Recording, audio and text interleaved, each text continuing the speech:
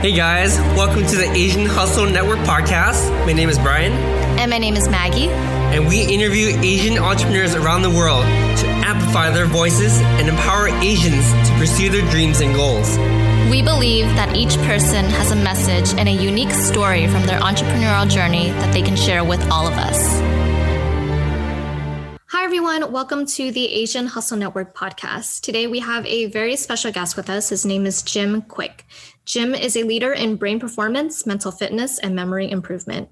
After a childhood brain injury left him with learning challenges, Jim created strategies to dramatically enhance his cognitive performance. He has since dedicated his life to helping others unleash their true genius and brain power. He is CEO of Kwik Learning, the premier online accelerated learning academy with students in 195 countries.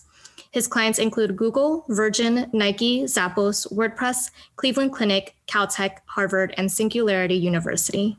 Jim is the author of the New York Times and #1 Wall Street Journal bestseller, Limitless: Upgrade Your Brain, Learn Anything Faster, Unlock Your Exceptional Life. He is the host of the acclaimed Kwik Brain podcast, which is consistently the top educational training show on iTunes with tens of millions of downloads. His mission, no brain left behind. Jim, welcome to the show. Thank you both so much. And thank you everybody who's taking time to listen to this conversation. Of course, Jim, we're so excited to have you here. We've been following your journey for a while. We started following you on Instagram, actually. And the most iconic thing about you is that we saw you pointing to your brain. We're like, oh, what is this guy all about? Having this podcast is absolutely amazing. So you just want to hop into your story. And particularly, you want to hop into when you were 5. And we want to have you take that away. Yeah. When people see me on stage, so I'm a brain coach, as you mentioned. What does that mean? I help people with their brain and help better focus, improve their memory, help them read faster, do these mental feats so that they could really win, have greater productivity and performance while they're out there hustling. And when on stage, I usually do these demonstrations where an audience will maybe 50 or 100 people will stand up and introduce themselves, and I'll memorize all their names as they share their names. Okay. Or an audience will give me 100 random words or 100-digit number, and I'll recall them forwards and backwards. But I always tell people, I don't do this to impress you. I really do this to express to you what's possible, because the truth is everyone listening, you could do that too, regardless of your age and your background, your career, education level, financial situation, your gender, your history, your IQ.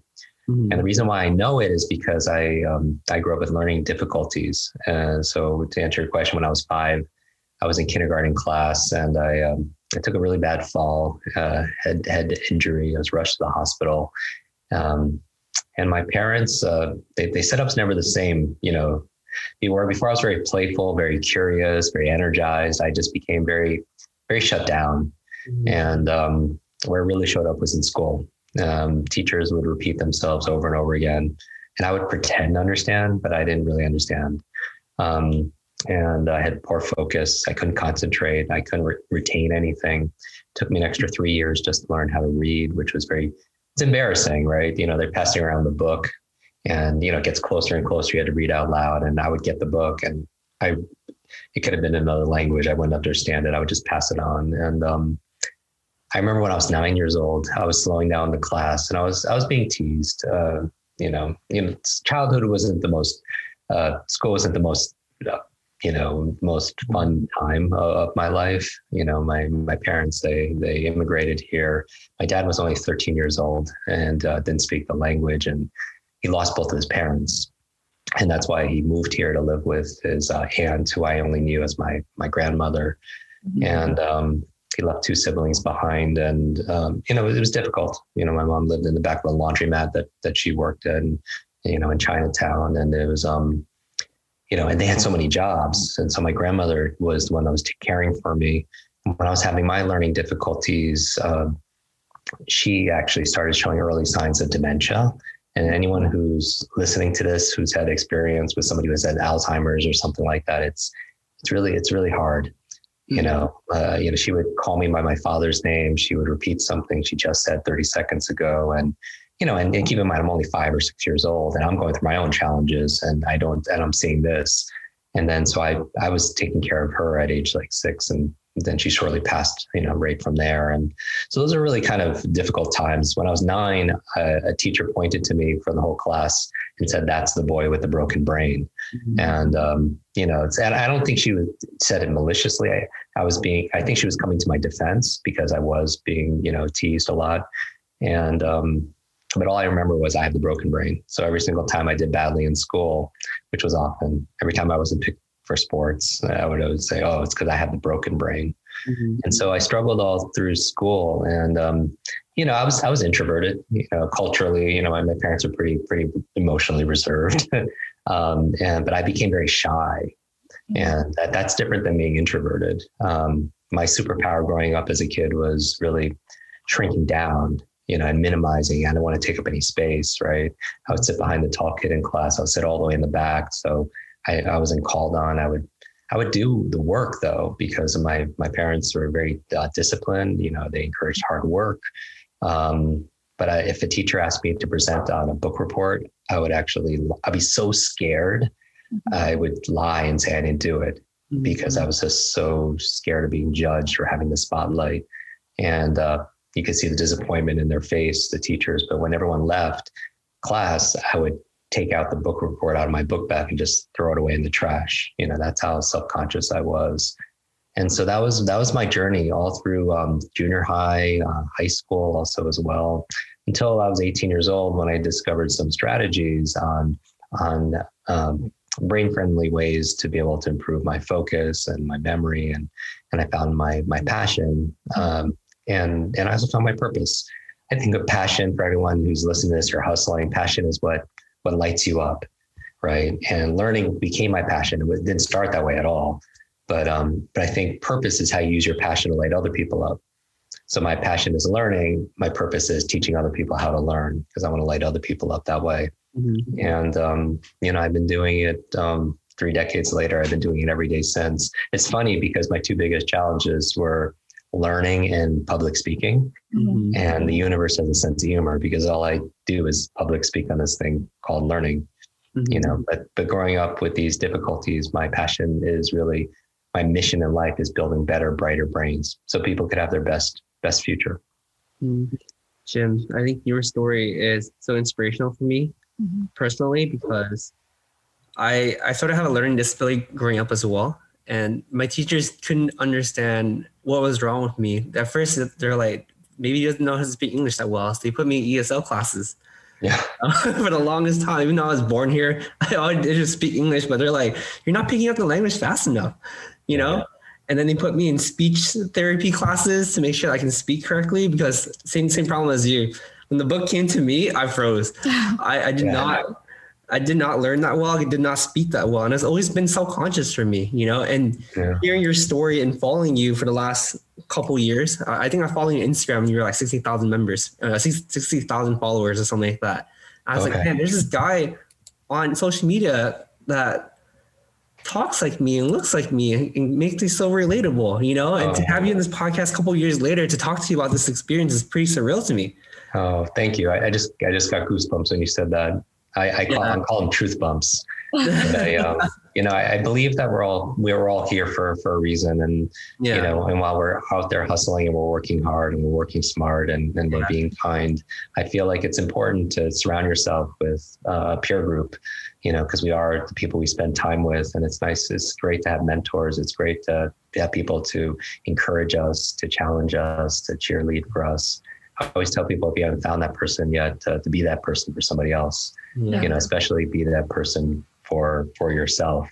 Yeah. It was tough in school also. There was only one other Asian in my whole, in school. I went to public school in New York, only one in my whole school. And he was 1 year older. His name is Roger Lee. It's interesting because he was on the opposite side of the bell curve.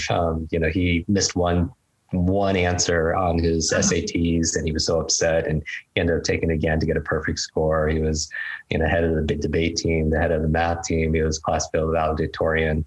And I think also with that contrast, with all my teachers and his peers in school, I think it set an expectation, maybe for me, And I was on the other side of that curve that made his possible. But, it was challenging times. But I do believe through challenge comes change.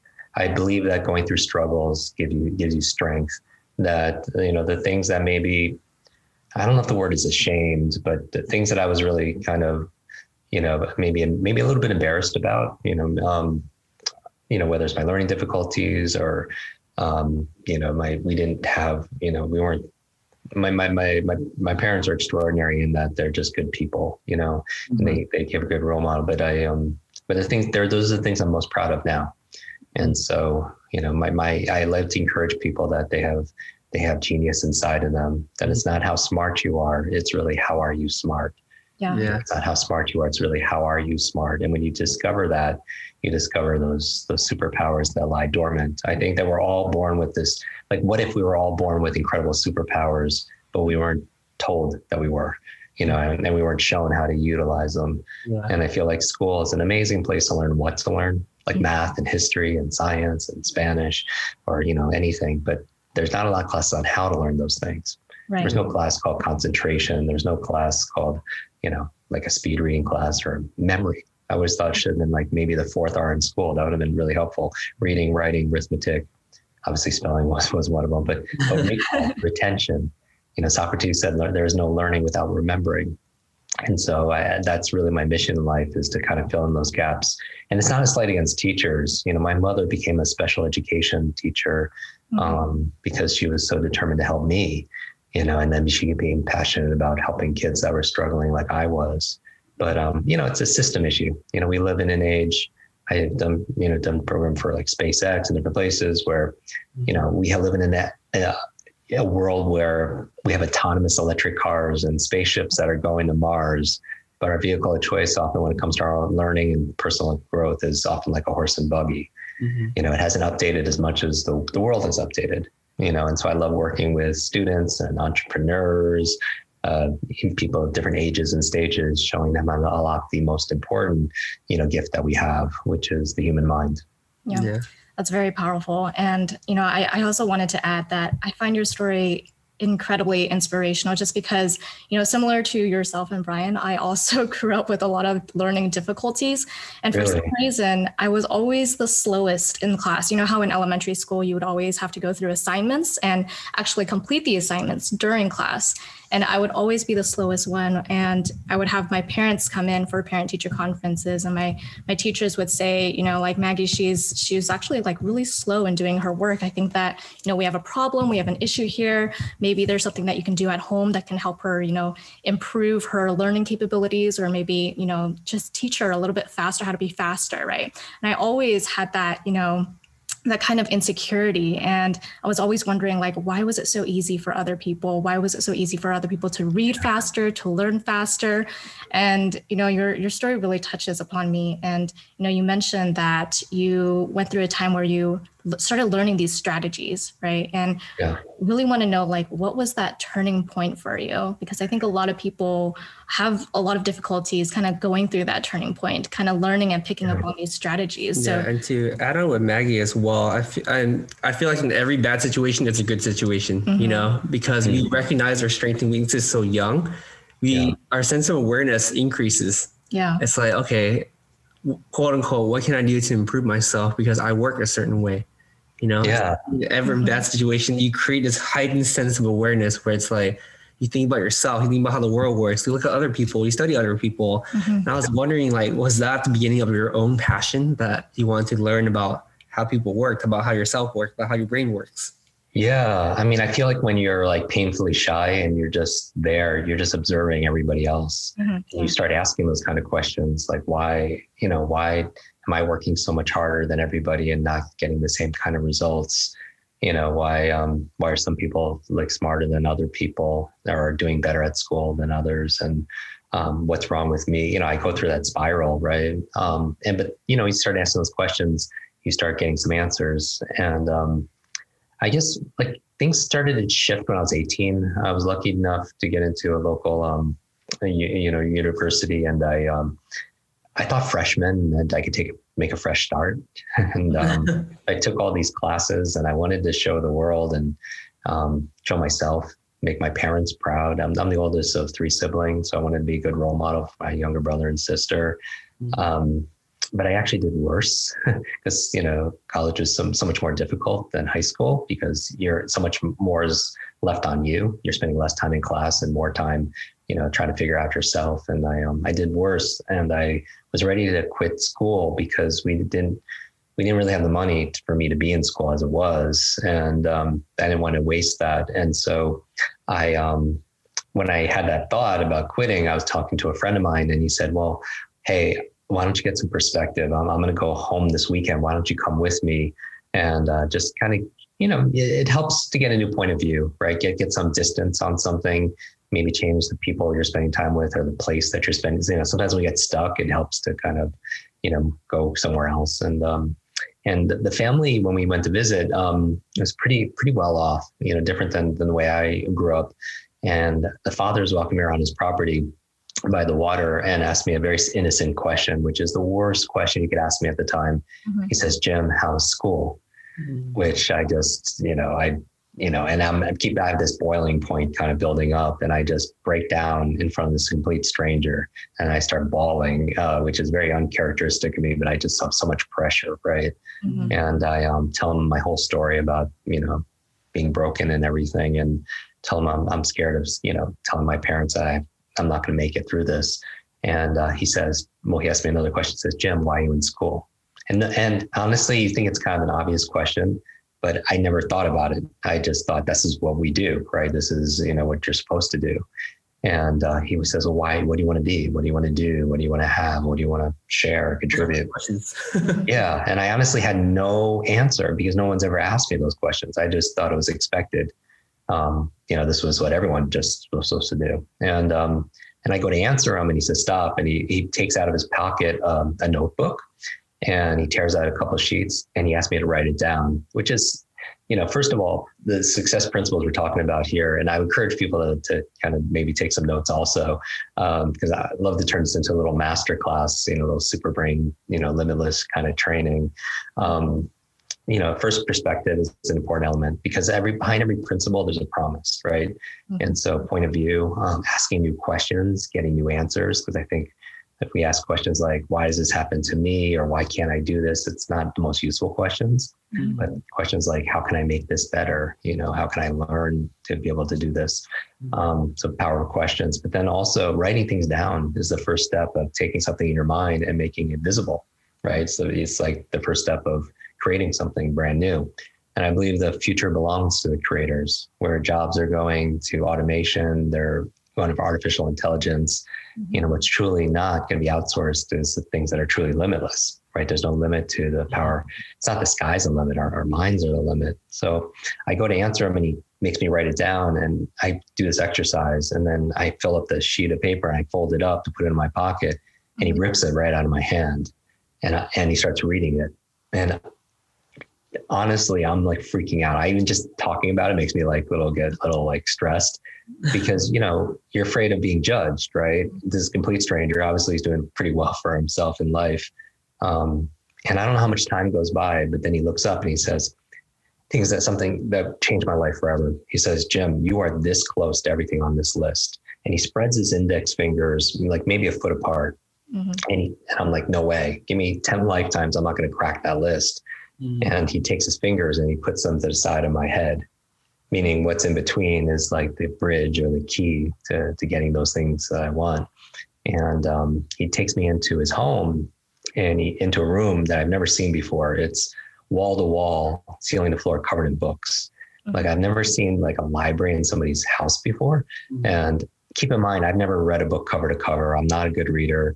And it's like being in a room full of snakes for people who just really feel uncomfortable. And what makes it worse is he starts going to the shelves and grabbing snakes and handing them to me.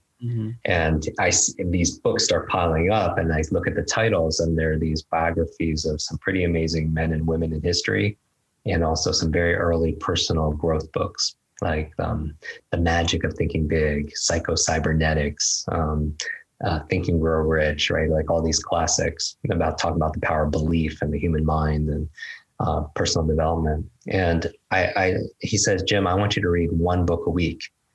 And I go to him again. I was like, have you not heard, we tend to fight for our limitations, right? People come to me all the time and say like, Jim, I have a horrible memory. I'm not smart enough. And I say, stop. If you fight for your limits, you get to keep them. If you fight for your limits, you get to keep them. And I'm fighting for my limitations, why I can't read all these books. And I say, I have all this schoolwork. I have midterms. And when I said schoolwork, he says, Jim, do not let school get in the way of your education. Love that. And I didn't realize this was a Mark Twain quote, but it really hit me. And I'm like, wow, yeah, that's so brilliant. I don't want school to go, with education. So many people associate learning and educate, like when you graduate school, your learning is done. But obviously learning happens all the time, right? Learning is life. And I was like, honestly, I can't commit to doing this because if I say I'm going to do it, I'm going to do it. And I don't know how to do that. And very smart man, he reaches into his pocket and he takes out my goal list, right? My bucket list. And he starts reading every single thing on that list line by line. Wow. And I don't know, like Maggie and Brian, like if you can imagine, like I'm this insecure 18-year-old kid that has no path, no way, very, very not sure of themselves, no self-esteem, very not confident. And, you hear your dreams and goals in another person's voice, like set out into the world, and hearing him say those things really messed with my mind and my spirit, something fierce. And honestly, a lot of the things on that list were the things I wanted to do for my parents, things they could never afford, or even if they had the money, they wouldn't do it for themselves. And with that leverage, I talk a lot about purpose and motivation and how to overcome procrastination. Having a purpose that you feel really motivates all of us, right? A lot of times people won't remember names or they won't remember their studies because they're not connected with the reasons why. And so I agree to read one book a week. Fast forward, I'm back at school. I'm sitting at my desk and I have a pile of books I have to read for school and a pile of books that I promise that I want to read. And I already couldn't get through pile A. So what do? I don't eat. I don't sleep. I don't exercise. I don't see people. I don't do anything. I just live in the library. And it's not very sustainable because, weeks into it, I end up passing out of sheer exhaustion. Wow. At like 2:00 at night. I fall down a flight of stairs and I hit my head again at the library. Yeah. And I woke up in the hospital. It was like 2 days later. And I was down. I lost so much weight. I was hooked up with all these IVs because I was malnourished. I was dehydrated. I was down to 117 pounds. So I was just like wasting away. And I thought I died. And it was the darkest time of my life. Because part of me, if I'm honest, wished I did because I thought I was such a burden, right? And not worth anything. And so when I woke up, a different part of me woke up also though. One that was hopeful, saying there has to be a better way. And when I had that question, the nurse came in with a mug of tea and on it had a picture of a genius. It was Albert Einstein. And Albert Einstein was the book report I did for extra credit. I also had, Maggie, the safe situation where they called my parents in freshman English because I was failing. And it was very embarrassing to have my parents take off from work to come to school and have that conversation with my teacher first year in high school, and gave me that chance to do extra credit to do that report. And the report was actually on Albert Einstein, and the one I ended up throwing away. And so I was really, really saddened. But the mug also had a quote from Albert Einstein that said, "The same level of thinking that's created your problem won't solve your problem." And it made me think, well, what's my problem? Well, I'm a very slow learner. Well, how do I think differently about it? Well, maybe I can learn how to learn. And so I set my studies aside because I wasn't making traction there anyway. And I started studying these books and other books on how to learn, because I asked the nurse for the course bulletin for next semester's classes. And I go through page and page, and they're all classes on what to learn, but nothing on how to learn. So I started asking questions like, well, what did they do before there were, printing presses? How would they remember things? And, before all this technology. And I found these, amazing mnemonic memory strategies. I learned the art of science of speed reading. I started applying. I wanted to solve this riddle of how does my brain work so I can work my brain, right? How does my memory work so I can work my memory better? Yeah. And about 60 days into it, a light switch flipped on. And I swear to you, it's just like a different world. It's just, I started to understand things for the first time. I started to be able to sustain my focus. I had this mental vitality. My grades improved, but also my life improved. And from there, I couldn't help but help other people, because I got really angry, because I was like, wow, I struggled. I suffered so much because I didn't know this. And so how can I teach other people how to do it? And one of my very first students, she was a freshman in college.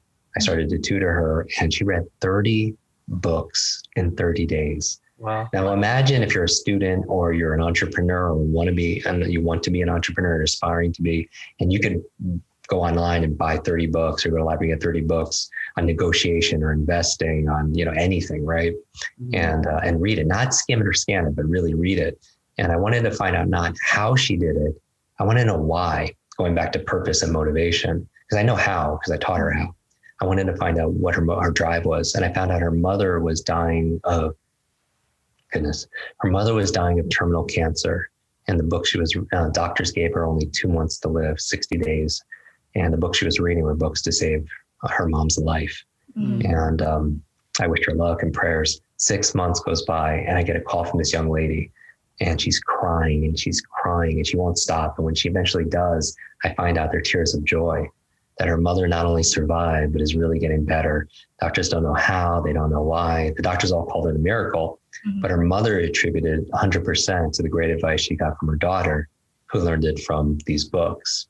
And in that moment, I realized that if knowledge is power, then learning is our superpower. And if knowledge is power, our ability to learn, that's our superpower. And it's a superpower we all have. And so my goal in life and my mission till the day I die will be showing people how to unlock that power. Wow.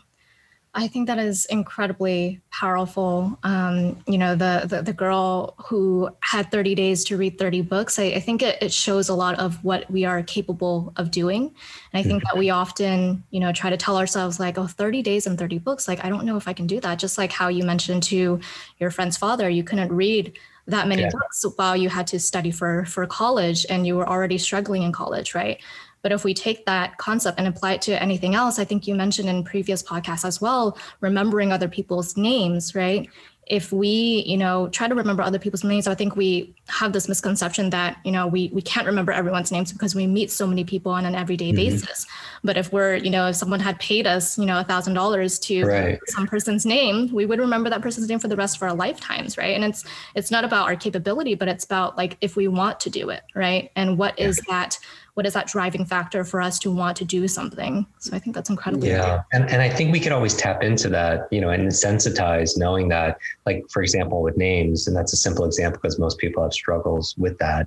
We've all had the opportunity, where we meet somebody and the name just disappears out of our mind, or if it's not a short-term thing, it's a long-term thing. You're just out and about, and you turn around, somebody you recognize, but for the life of you, you don't remember their name. And what makes it worse is when that person has the nerve to remember your name. Right. Or you have to introduce two people. And then for those people, who want to be able to network or business etiquette, I think it's the number one skill. Because how are you going to show somebody you're going to care for their business, their future, their finances, their health, whatever, their family, whatever you have to offer them, if you don't care enough just to remember them. But we don't remember all names, but we don't forget all names either. And I think some of the names that we remember, we're motivated, or maybe you're attracted to that person, or they could be good for your business or a great opportunity. And what I'm saying is you can get motivated by asking yourself, why do I want to remember this person's name? Maybe it's to show the person some respect. Maybe it's to practice these things you learn in the podcast. Maybe it's to, get a referral or make a new friend. But without reasons, you won't get results. There's a great book called Start With Why by Simon Sinek. I tend to mention a lot of books because I think leaders are readers. If people have seen me on social media with, Oprah or Elon Musk or Bill Gates or Richard Branson or whoever, like we bonded over books, because the best of the best are always learning, no matter what their field happens to be. And I see that as a theme with most successful people, whether they're educators, entrepreneurs, or otherwise. Yeah. I do want to point out to you that, with the person that helps you when you're 18, literally it only takes one person to change your life and open up a new perspective for you. Yeah. And that's every time I go on stage, I'm still kind of a shy guy, right? it took me like 3 decades to put this book out. And it's not because I didn't have the book written. It's just, I still don't really want to be known, which is, I don't know, that's weird. It's not like an imposter syndrome kind of thing. It's more that, I want to help people. And so I feel more a moral obligation to do what I do, but it's still not, like the most comfortable thing to be on camera and to be on stages, just because I still, a 9-year-old boy still really doesn't really want that attention. Yeah. I like that you bring that up too, because, we have some pretty influential people on the podcast like yourself. And the funniest thing is like, they always mention that I'm doing these things, but deep inside, I still have this fear. I still have this doubt. Mm-hmm. And it's great that you're mentioning to us right now, because we see you, Jim, and we see you as a complete individual with virtually no insecurities, right? The fact that you're mentioning it to us shows us that you're still human, that whatever you're accomplishing, we hope to accomplish one day as well, and inspire a new generation to do the same. Yeah. And that kind of leads me down like the inspiration for your book. We listened to your podcast, we heard these short snippets of all these powerful, influential people that come into your podcast. Like, we want to hear more about like your techniques and your habits and everything about the writing Limitless. Yeah. I mean, and to anyone who's on this path. So I think if you're listening to this conversation right now, and I really applaud the two of you for making space and creating this platform, to help individuals that are just, they're willing to work. They just, looking for some guidance, because that's who I was when I was 18. It was never a matter of whether I was willing to do the work, right? I mean, a lot of people can make excuses or they can complain, but we can't be upset by the results we didn't get from the work we didn't do, right? So I'm a big person about ownership and this kind of radical ownership of your life. I think it's very important that we are responsible for our life and not at the effect of things, and that means also responsible for our thoughts. We're responsible for what we feed our mind, feed our body, who we spend time with. And the past might have created, like our environment experience created us, shaped who we are, but we are responsible for who we are today and who we are tomorrow. And so I think the first place to start is agency, meaning that all of you, all of us, we're all thermostats, we're not thermometers. But sometimes we fall back at default being a thermometer, and a thermometer, as the metaphor goes, it just reacts to the environment. And sometimes we react to things. We do. I react to what's going on in the world right now, because I'm, touched by like that, and like many people are. We react to the economy, we react to how people treat us. But a thermostat doesn't react to the environment. It gauges the environment, it knows what's going on, but then it sets a temperature and or sets a goal or a vision, and then the environment reacts to it. And so I would remind everyone who's listening is that you're stronger than you think you are, and that you matter. And it's not because you did or bought or something. It's just you always have been and you always will be.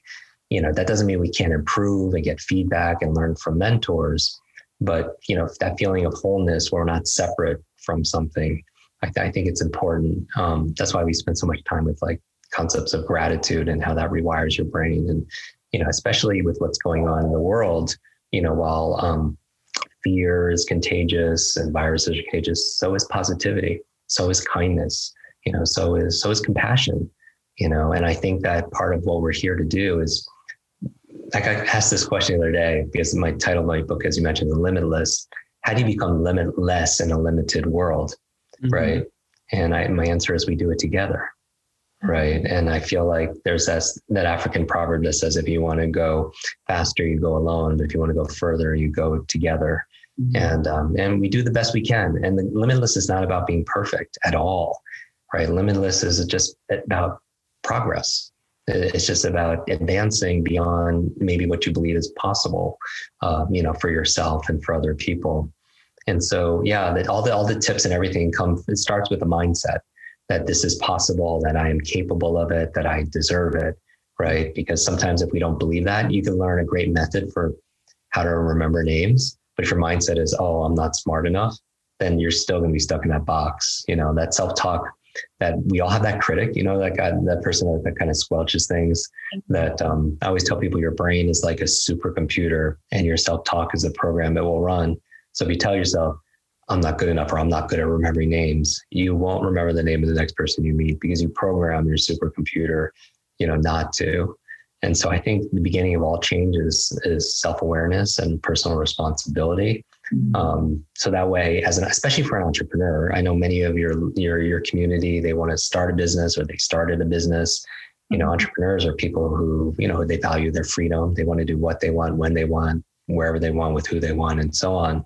And it's not always easy. Like the entrepreneurs, for me, it's been my experience that it's the people who they don't work 40 hours a week, working for someone else so they can work 60 hours a week for themselves, which is kind of an interesting phenomenon.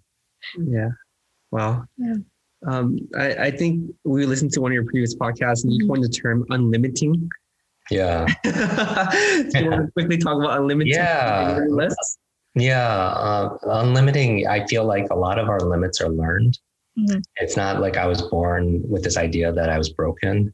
Most of us, we're a blank slate, right? And so it gets imprinted on us from our environment or other people, their expectations, their opinions. And I think that's really holds us back, that sense of identity, and this is whether it's in the Asian community or other, we have a perception of how people see us and we try to fit that mold. Mm-hmm. And sometimes because of it, we become more limited or reserved, or we don't express ourselves or believe in ourselves because of it, through media or marketing. I think the nature of this conversation really is about transcending. It's about transcend. It's about ending the trance. Right. Ending this mass hypnosis or the hypnosis we tell ourselves that this is impossible. And so unlimiting is the active process of relearning and unlearning, things that hold us back, whether it's in our mindset or in our motivation. Some people, they're just not motivated. They can have limitless ideas and vision and they can have the right methods, but they're not motivated. So they procrastinate, maybe because they haven't found that purpose, or maybe because they're exhausted. Energy is a big part of human drive and motivation. Mm-hmm. That, sometimes, especially for your entrepreneurs who are listening, I've been an entrepreneur my whole life. I've been working since the age of 9 or 10. I haven't gotten a paycheck from a job. I've always done kind of these kind of side hustles. Yeah. But sometimes you have to feed your business until it feeds you back. Mm-hmm. Right. And in the beginning, I could tell you, it's not glamorous. At least it wasn't for me. You have to sacrifice. There's all that stuff underneath that iceberg that people see on social media about how great it is, but all the discipline, all the sacrifice, all the deep work, all the late nights, sometimes, and it's tough. But if you're willing to do what other people won't do, then you can live a life that other people can't. Mm-hmm. In the beginning, we're all grossly underpaid when we start a business or any other venture for pursuing your dreams. But if you're consistent, you're always learning and you're kind, right? Then eventually it'll switch, and then you could have that incredible life. But it's not like fake it till you make it. For me, it's really face it till you make it. Go through that challenge, because with challenge, just like building a muscle, you challenge it and it'll grow, because human beings are the ultimate adaptation machines. Our minds are so capable of stretching, and doing things that we never thought were possible. We discovered more about the human brain more in the past 10 years than probably the past 1,000 years combined. And we found we're grossly underestimating our own skills and capabilities and potential. Oh, I love that. Incredibly powerful. And thank you so much for tying it all back to entrepreneurs, because that is mostly our demographic. And I think a lot of, people who want to become entrepreneurs, they tend to think I'm not capable of doing that. I don't have the mindset to do that. But like you said, as long as you put in the consistency and the hard work and it, I think anyone is capable of doing it. Consistency is number one to success. That's what we got in this podcast. Yeah. And when you have the amazing people that you've attracted to the show, I think they would agree that if you're persistent, you could achieve it. But if you're consistent, you could keep it. Mm-hmm. A lot of times things in our career, it's attainable, but not sustainable over time. So that's why the consistency is important, because little by little, a little becomes a lot. right? It really adds up. And this is a testament because it's a reminder, whoever needs to listen to this, I think one of the powers of social media is they give you role models or inspiration. But and I loved the questions that you have in this conversation, because there's always that origin story, right? Mm-hmm. Not everybody hears those things, so they can't easily relate, to somebody. They think they're just born and, I was born reading a book a day and just born speaking in front of 250,000 people, every year. But people that weren't there when I was like scared to death to speak in front of like, a group of 8 second graders, like terrified about what I'm going to say. And, those things. My first event was like that small, and I'd still, be sweating and my palms are just heart's beating out of my chest. But it's just a reminder to everybody that every expert was once a beginner, that every professional was once an amateur. Right. Success is this little small steps that eventually add up to bigger things in life. Right. Yeah. I also want to take a moment to acknowledge how far you've grown since you were that 8 or 5-year-old kid. Thank you. Just looking back and looking at the things you're able to accomplish now, how many people that you helped, the book that you're publishing, your platform and everything, you should be extremely proud of what you accomplished so far, Jim. Yeah. And we thank you for being authentic as well. I think that it's so important to just see all of the accomplishments that you made, but at the same time during this podcast, you still say that sometimes you do get shy, sometimes you still get nervous on stage, and I think it's so important for all of us to know that, because Brian said earlier that there's this aura around you that makes us see Jim as like the perfect person, and you're always so confident. But we do have our insecurities, that 5-year-old child back in the day, that you still have that inner child in you, right? We still all have that inner child in us. And it's okay to have those flaws sometimes, but, we just want to commend you for all the hard work and accomplishments that you have made and have gone so far with. Mm-hmm. Yeah. Oh, I appreciate you both. And I think that's what we're here to do, is here to be able to uplift each other, right? Especially in trying, difficult times, that you can never have too much positivity. Now is not the time to shrink down. I think one of the biggest mistakes people are making is out of fear. They're shrinking what's possible to fit their mind when they should be expanding their mind to fit all that's possible. My message for everyone is, do not downgrade your dreams to meet this current situation. We should be upgrading our mindset, our motivation, our commitment, our consistency, our education, to be able to meet those big, audacious dreams. And that's what leadership is. And I feel like we need that more than ever, that you don't want to dim your light because it's shining in somebody else's eyes. If anything, spark, be an example, inspire people around you with your grit and your grace. For anyone who's struggling right now, I want to remind you that part of self-care is falling in love with that person in the mirror who's been through so much, but is still standing. Right. Like, and I would imagine a lot of people who are listening can remember a time when they didn't think they could survive. But my response to that is, you did, because you're listening to this right now, and you will continue to do that, and so I think we're all here to just to do the best we can. And I think there's a version of ourselves that we haven't met yet. And the goal is just to show up every single day until we're introduced to that person. Yeah. Absolutely. I'm kind of curious too, Jim. I know you help a lot of people. How is helping people change your life throughout your entire 20s, 30s to now? Yeah, I would say that it's core about who we are. I think everybody, especially, during the pandemic, it's interesting because I think this is a wonderful opportunity for clarity. Often when you're going 100 miles an hour throughout the day before this, we never pause to say like, hey, am I, I'm so busy. Am I going in the right direction? Because someone can be very efficient at the things that they're doing, but you could climb the ladder of success very efficiently and then get to the top and realize that it's leaning on the wrong wall. And that's not the goal. I think a wonderful thing for people to do while they're cocooning, physically distancing themselves. We feel like we're alone with our thoughts and our doubts. Maybe we'll be, alone with our fears, or maybe even feeling alone, is to use this time where solitude could be a wonderful time for self-reflection and asking yourself, this is the magic question everyone should ask themselves.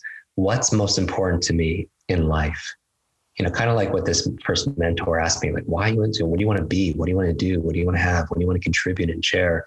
What's most important to me in my career, in my contribution, in my relationships? For me, my values have been always clear, because my parents, both my mom and dad lost their parents at a very early age. So it instilled in us because they went through those life conditions.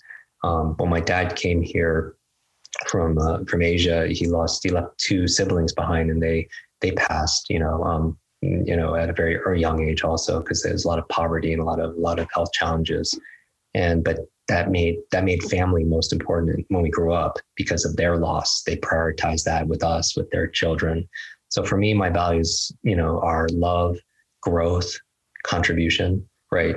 I make all my decisions based on, the people that I care about. But secondly, I just make a lot of my decisions based on how I could grow, but I grow so I have more to contribute. Right. And then recently, especially the past year or two, I added a 4th value, which is adventure or joy, because I want to enjoy the process too, because life is, very unpredictable and not guaranteed for any of us. And so contribution, to answer your question, is right up there, my top 3. And that impact, I think it's important because that's another where I talked about during, what people could do while they're cocooning. One is get clarity on your life.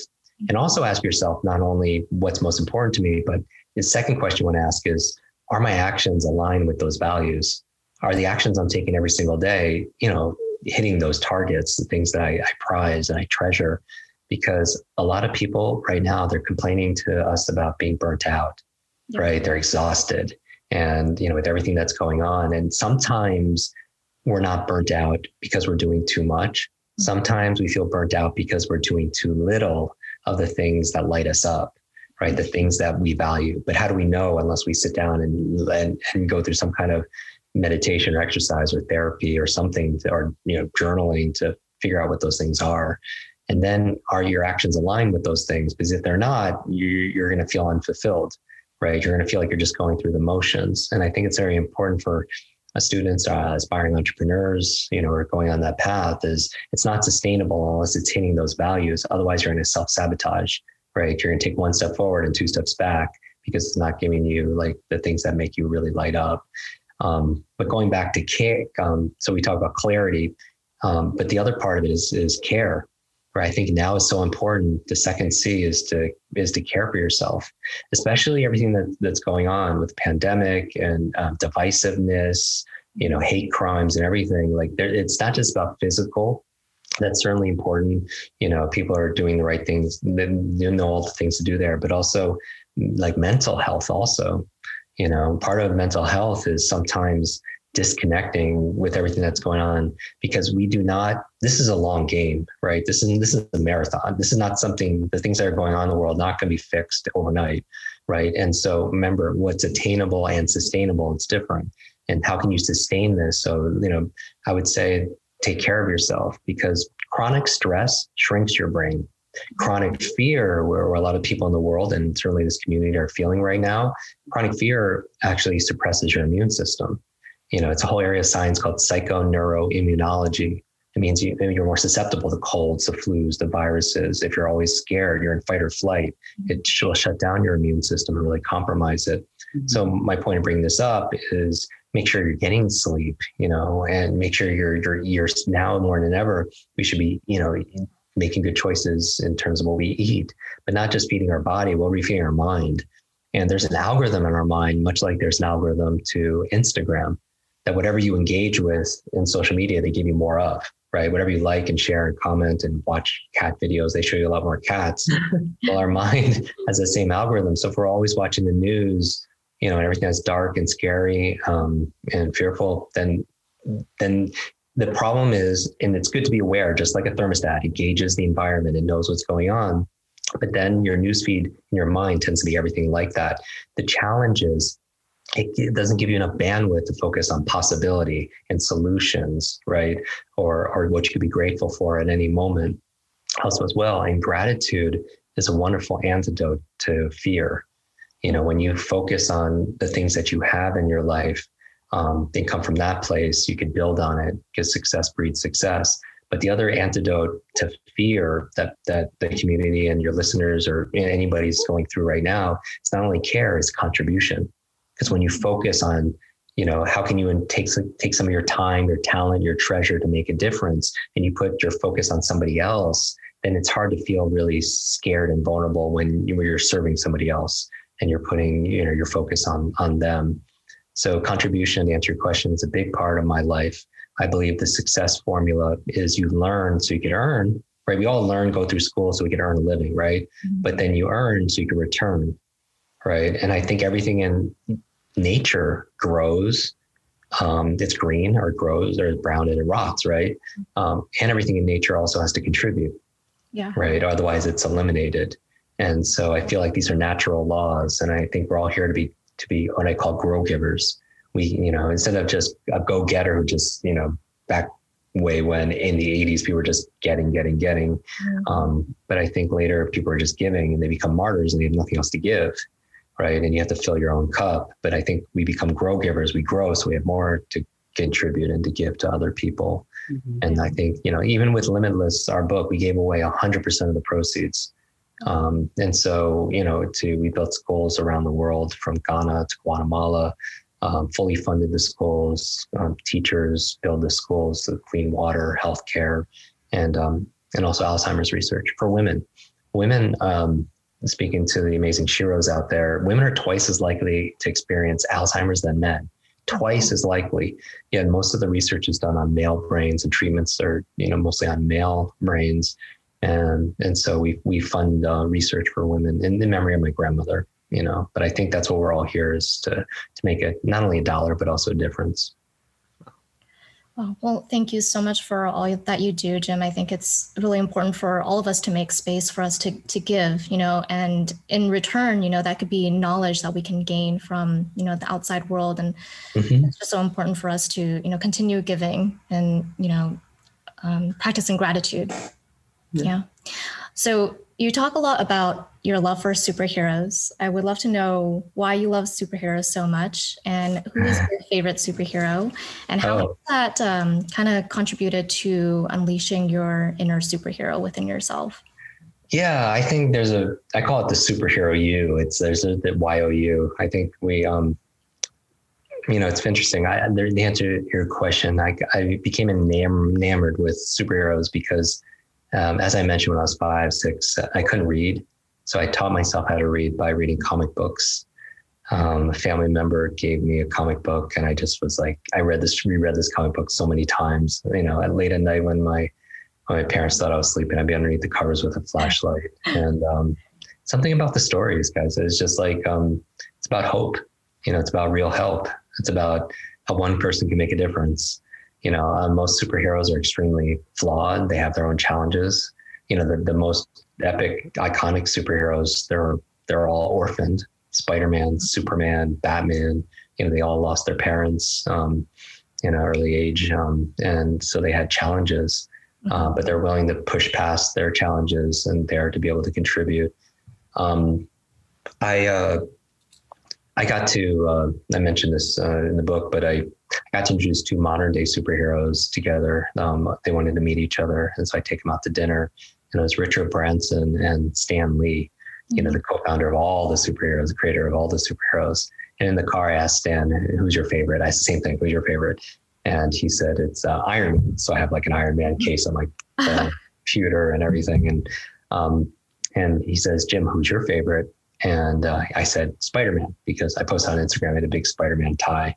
And when I said Spider-Man in his iconic voice without a pause, he goes, with great power comes great responsibility, right? And truth be told, I still sometimes switch words around, maybe because I've had 3 traumatic brain injuries before age 12. And, when I'm reading or I hear something, sometimes I'll switch. And I was like, Stan, you're right. With great power comes great responsibility. And the opposite is also true. With great responsibility comes great power. And that's where I came up with that idea about personal responsibility. That when we take responsibility for something, we take ownership over it, and it gives us great power to make things better. And I want to remind everybody that it's hard to take responsibility, but it's a lot harder life if we don't. Because if we just do the easy things in life, which is, we project or we procrastinate or we just kind of put whatever, then life gets very hard. But if you do the hard things in life gets easy. A lot easier, because if you can't get yourself to do the difficult things, then life, gets very hard. I actually have, for those of you watching on video, I have this picture of Stan Lee. It's actually up all the way on the top of my office here. And it's made out of candy, like, cause he's a big kid. It's made out of like gummies and gum, like these little gumdrops and everything. It's a picture of Stan, but I put it there as a reminder, to always to take ownership over things. And, Stan, he was one of my mentors, until he passed, and he had two passions. He would still go to work 9 to 5 because he loved telling stories, and the other thing is, his wife, he loved his wife so much. And this is a good role model, for me, but it's just a reminder to everyone. And he was also very playful. And because of it, he just learned all the time. And I just want to remind everybody to bring joy into whatever you're doing, that if you love what you do, or you bring the love into what you do, then you could add 5 days a week to your life, just by doing that. And so, yeah, my favorite, I would say Spider-Man is definitely there. Batman was a big, superhero for me growing up. It was Spider-Man because he was bullied in high school, and I could identify with that. Batman I love because, he had some trauma early on, and he's also, supposed to be human. So he didn't have any superpowers. He just used study and discipline and everything. Modern day superheroes, like in real life, was Bruce Lee, and so he was, I don't know how many pieces of Bruce Lee art and statues around. I got to be with Linda and Shannon, his wife and daughter, on his 70th birthday. On the day we were in San Francisco in Chinatown, they took me to the hospital that he was born, and it was their very first time visiting the hospital. And we got to sit three of us in the room that Bruce was actually born in. They since tore down that hospital, but that was for his 70th birthday. But he has this quote, and many quotes, but one of them is, "The key to immortality is first living a life worth remembering." And I just think that's just really epic. The key to live forever is just living a life worth remembering. And I think if life is worth living, it's worth remembering. And that's why, I spend so much time on memory, not just to remember facts, figures, foreign languages, formulas, but also remembering your life, remembering your loved ones, remembering those kind of precious moments. Yeah. Thank you, Jim, for that reminder. And, I'm so glad that Stan Lee was your mentor. I actually ran into him at the airport 9 years ago. And I was like, is that Stan Lee? So I just walked towards him. Immediately, he waved off his security guards so I can come there and give him a handshake. Extremely nice guy in person too. So I just remember that moment as well. It's like I walked to him too quickly. Security guard turned on me too quickly. He's waved him off. He's like, he just shook my hand. He's like, "Nice to meet you, young man." And that was like a great impression of like, wow, like someone this powerful celebrity that I was oblivious to. I was like, just let me shake his hand immediately. Again, you give me goosebumps, truth bumps. But it's wonderful when you meet, those people that you look up to, and they're the same person that you hope that they are, and behind the scenes, like off camera, and so that's an incredible moment. Mm-hmm. Yeah. Incredible. And thank you so much for sharing that quote where you kind of switched up that proverb popularized by the Spider-Man comics about, with great responsibility comes great power. And I think that's so, relatable to the Asian community right now. And a lot of Asian people are kind of stepping in and speaking up just about anything about Asian community. And with that responsibility and ownership, they have the power to actually make changes in the world. So thank you so much for sharing that. Yeah. I mean, think about the word responsibility. It's the ability to respond, right? Mm-hmm. And it does weigh something, but what weighs more is regret, not doing what we can do while we're here. Mm-hmm. And so, I do feel that there is a sense of urgency, that, we have, and I'm speaking to anyone who's gone on this path for whatever your unique journey is that we have like this one life. Why aren't we going towards those important things like our dreams and everything else? Like we're on fire, right. And so now is the time to be too optimistic to scare and be too determined to be defeated. Exactly. But it's definitely mindset. Exactly. And so, Jim, we have one last question for you. And that is, what advice could you give to an aspiring entrepreneur, and how can they unleash their inner superhero as well? Yeah. Okay. So a superhero for me is just, it's not somebody who necessarily could leap tall buildings and shoot lasers out of their eyes. For me, I really focus on like modern day uses of like, what if you could leap tall stacks of books? What if you could have laser focus? What if you're not bulletproof, but you have a bulletproof memory? I think these are modern day superpowers, because now everybody who's listening, nobody is compensated and rewarded for their brute strength. Today, it's your brain strength. It's not your muscle power. Today, it's your mind power. And the faster you can learn, the faster you can earn, because knowledge is not only power. Today, knowledge is profit. And I don't mean just financial. That's obvious, right? But I mean all the treasures of your life. Like this young lady read 30 books in 30 days, was able to recapture this treasure of health because that knowledge. And there's not only a growing divide of wealth, in this country and the world, there's a growing divide of those who know and those who don't know. But when you know, you can make good decisions, because our life is a reflection of all the decisions we made up to this point. There's a quote in my book from a French philosopher that says, life is the C between B and D. Life is C between B and D. B stands for birth, D stands for death. What's C? Choice. That I believe these difficult times, they could define us. These difficult times can diminish us, or these difficult times can develop us. Ultimately, we decide. And so my advice for everybody here is recognize that there's a superhero in you. A superhero is somebody who has discovered and developed their superpowers. And I feel like we all have superpowers, a unique talent or unique trait, some kind of strength, right? And, but just having and discovering and developing those superpowers doesn't make you a superhero though, right? Because we could have power, but doesn't make you a superhero. You have to use that power for purpose, right? You have to use it to make things better for others.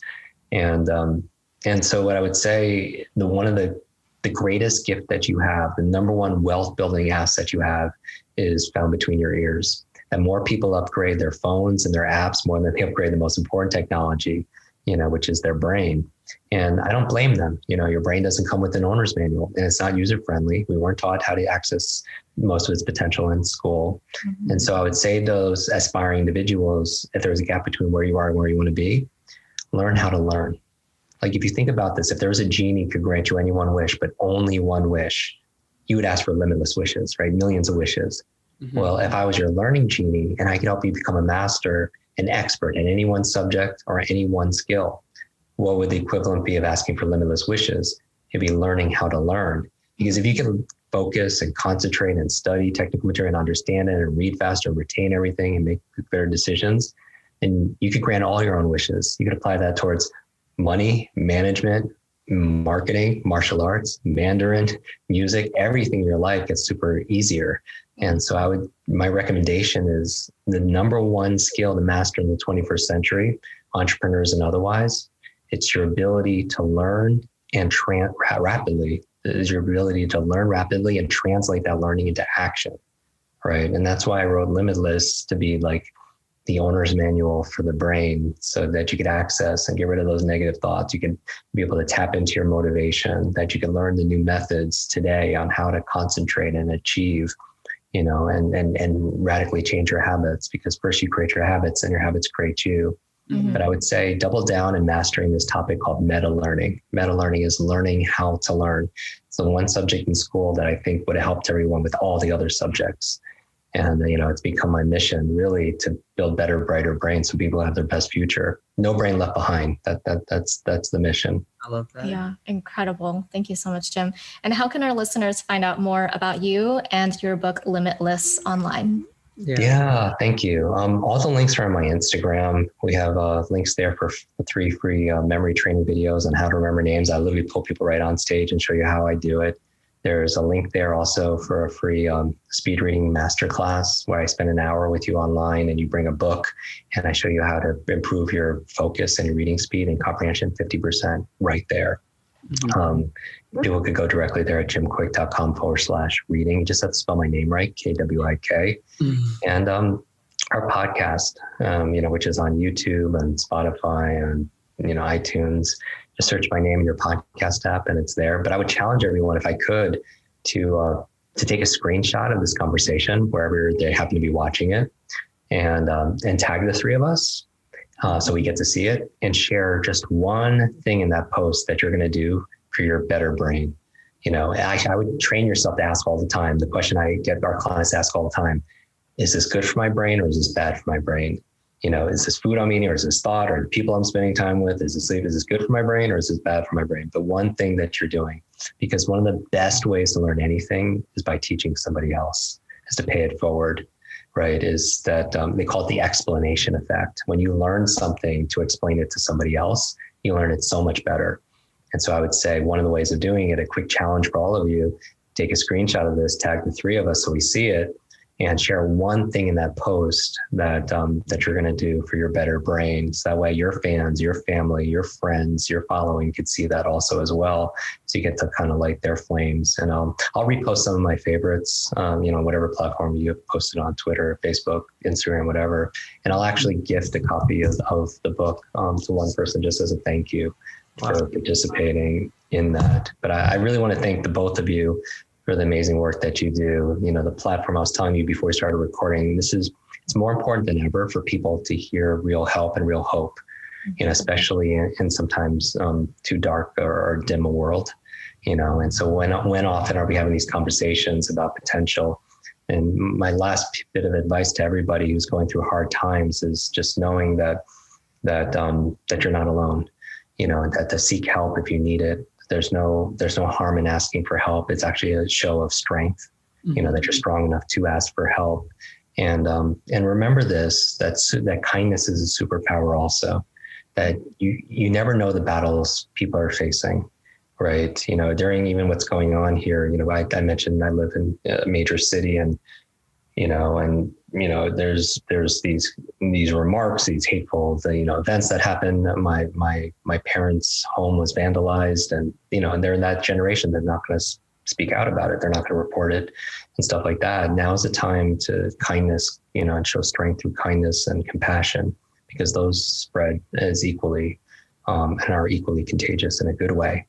Right. And so I would say that my hopes for everybody here is that they just take one small, simple step, that for everything that you listen to like this, for every hour you listen to that's positive, spend an hour in action. Then don't let it just be knowledge for knowledge's sake. I feel like we don't know something unless we're acting upon it. And I feel like that's our personal responsibility to do, what we can do, and know that it will be enough. Yeah. Wow. Thank you so much, Jim. That was really insightful. And just wanted to thank you so much for coming on the podcast. It was incredible hearing about your story. Yeah. Thank you so much, Jim. And this is just for you guys listening. This is just the beginning of the iceberg. Please Google Jim, look at his other videos on YouTube. This is just one part of how much Jim impacts the world. So please check out his other stuff, and please check out his book, Limitless, as well. Yes. And thank you, Jim, so much for being on today's podcast. Yeah. Thank you. I wish everyone's days be full, lots of life, lots of love, lots of laughter, always lots of learning. I love the word hustle. Hustle kindness, everyone. Okay, we will. All right. Thank you, Jim. Hey guys, we hope you enjoyed this episode. Please subscribe to the show. We would like to get to the top 10 on iTunes, so be sure to leave us a 5-star review. We release an episode every single Wednesday, so stay tuned. Thank you guys so much.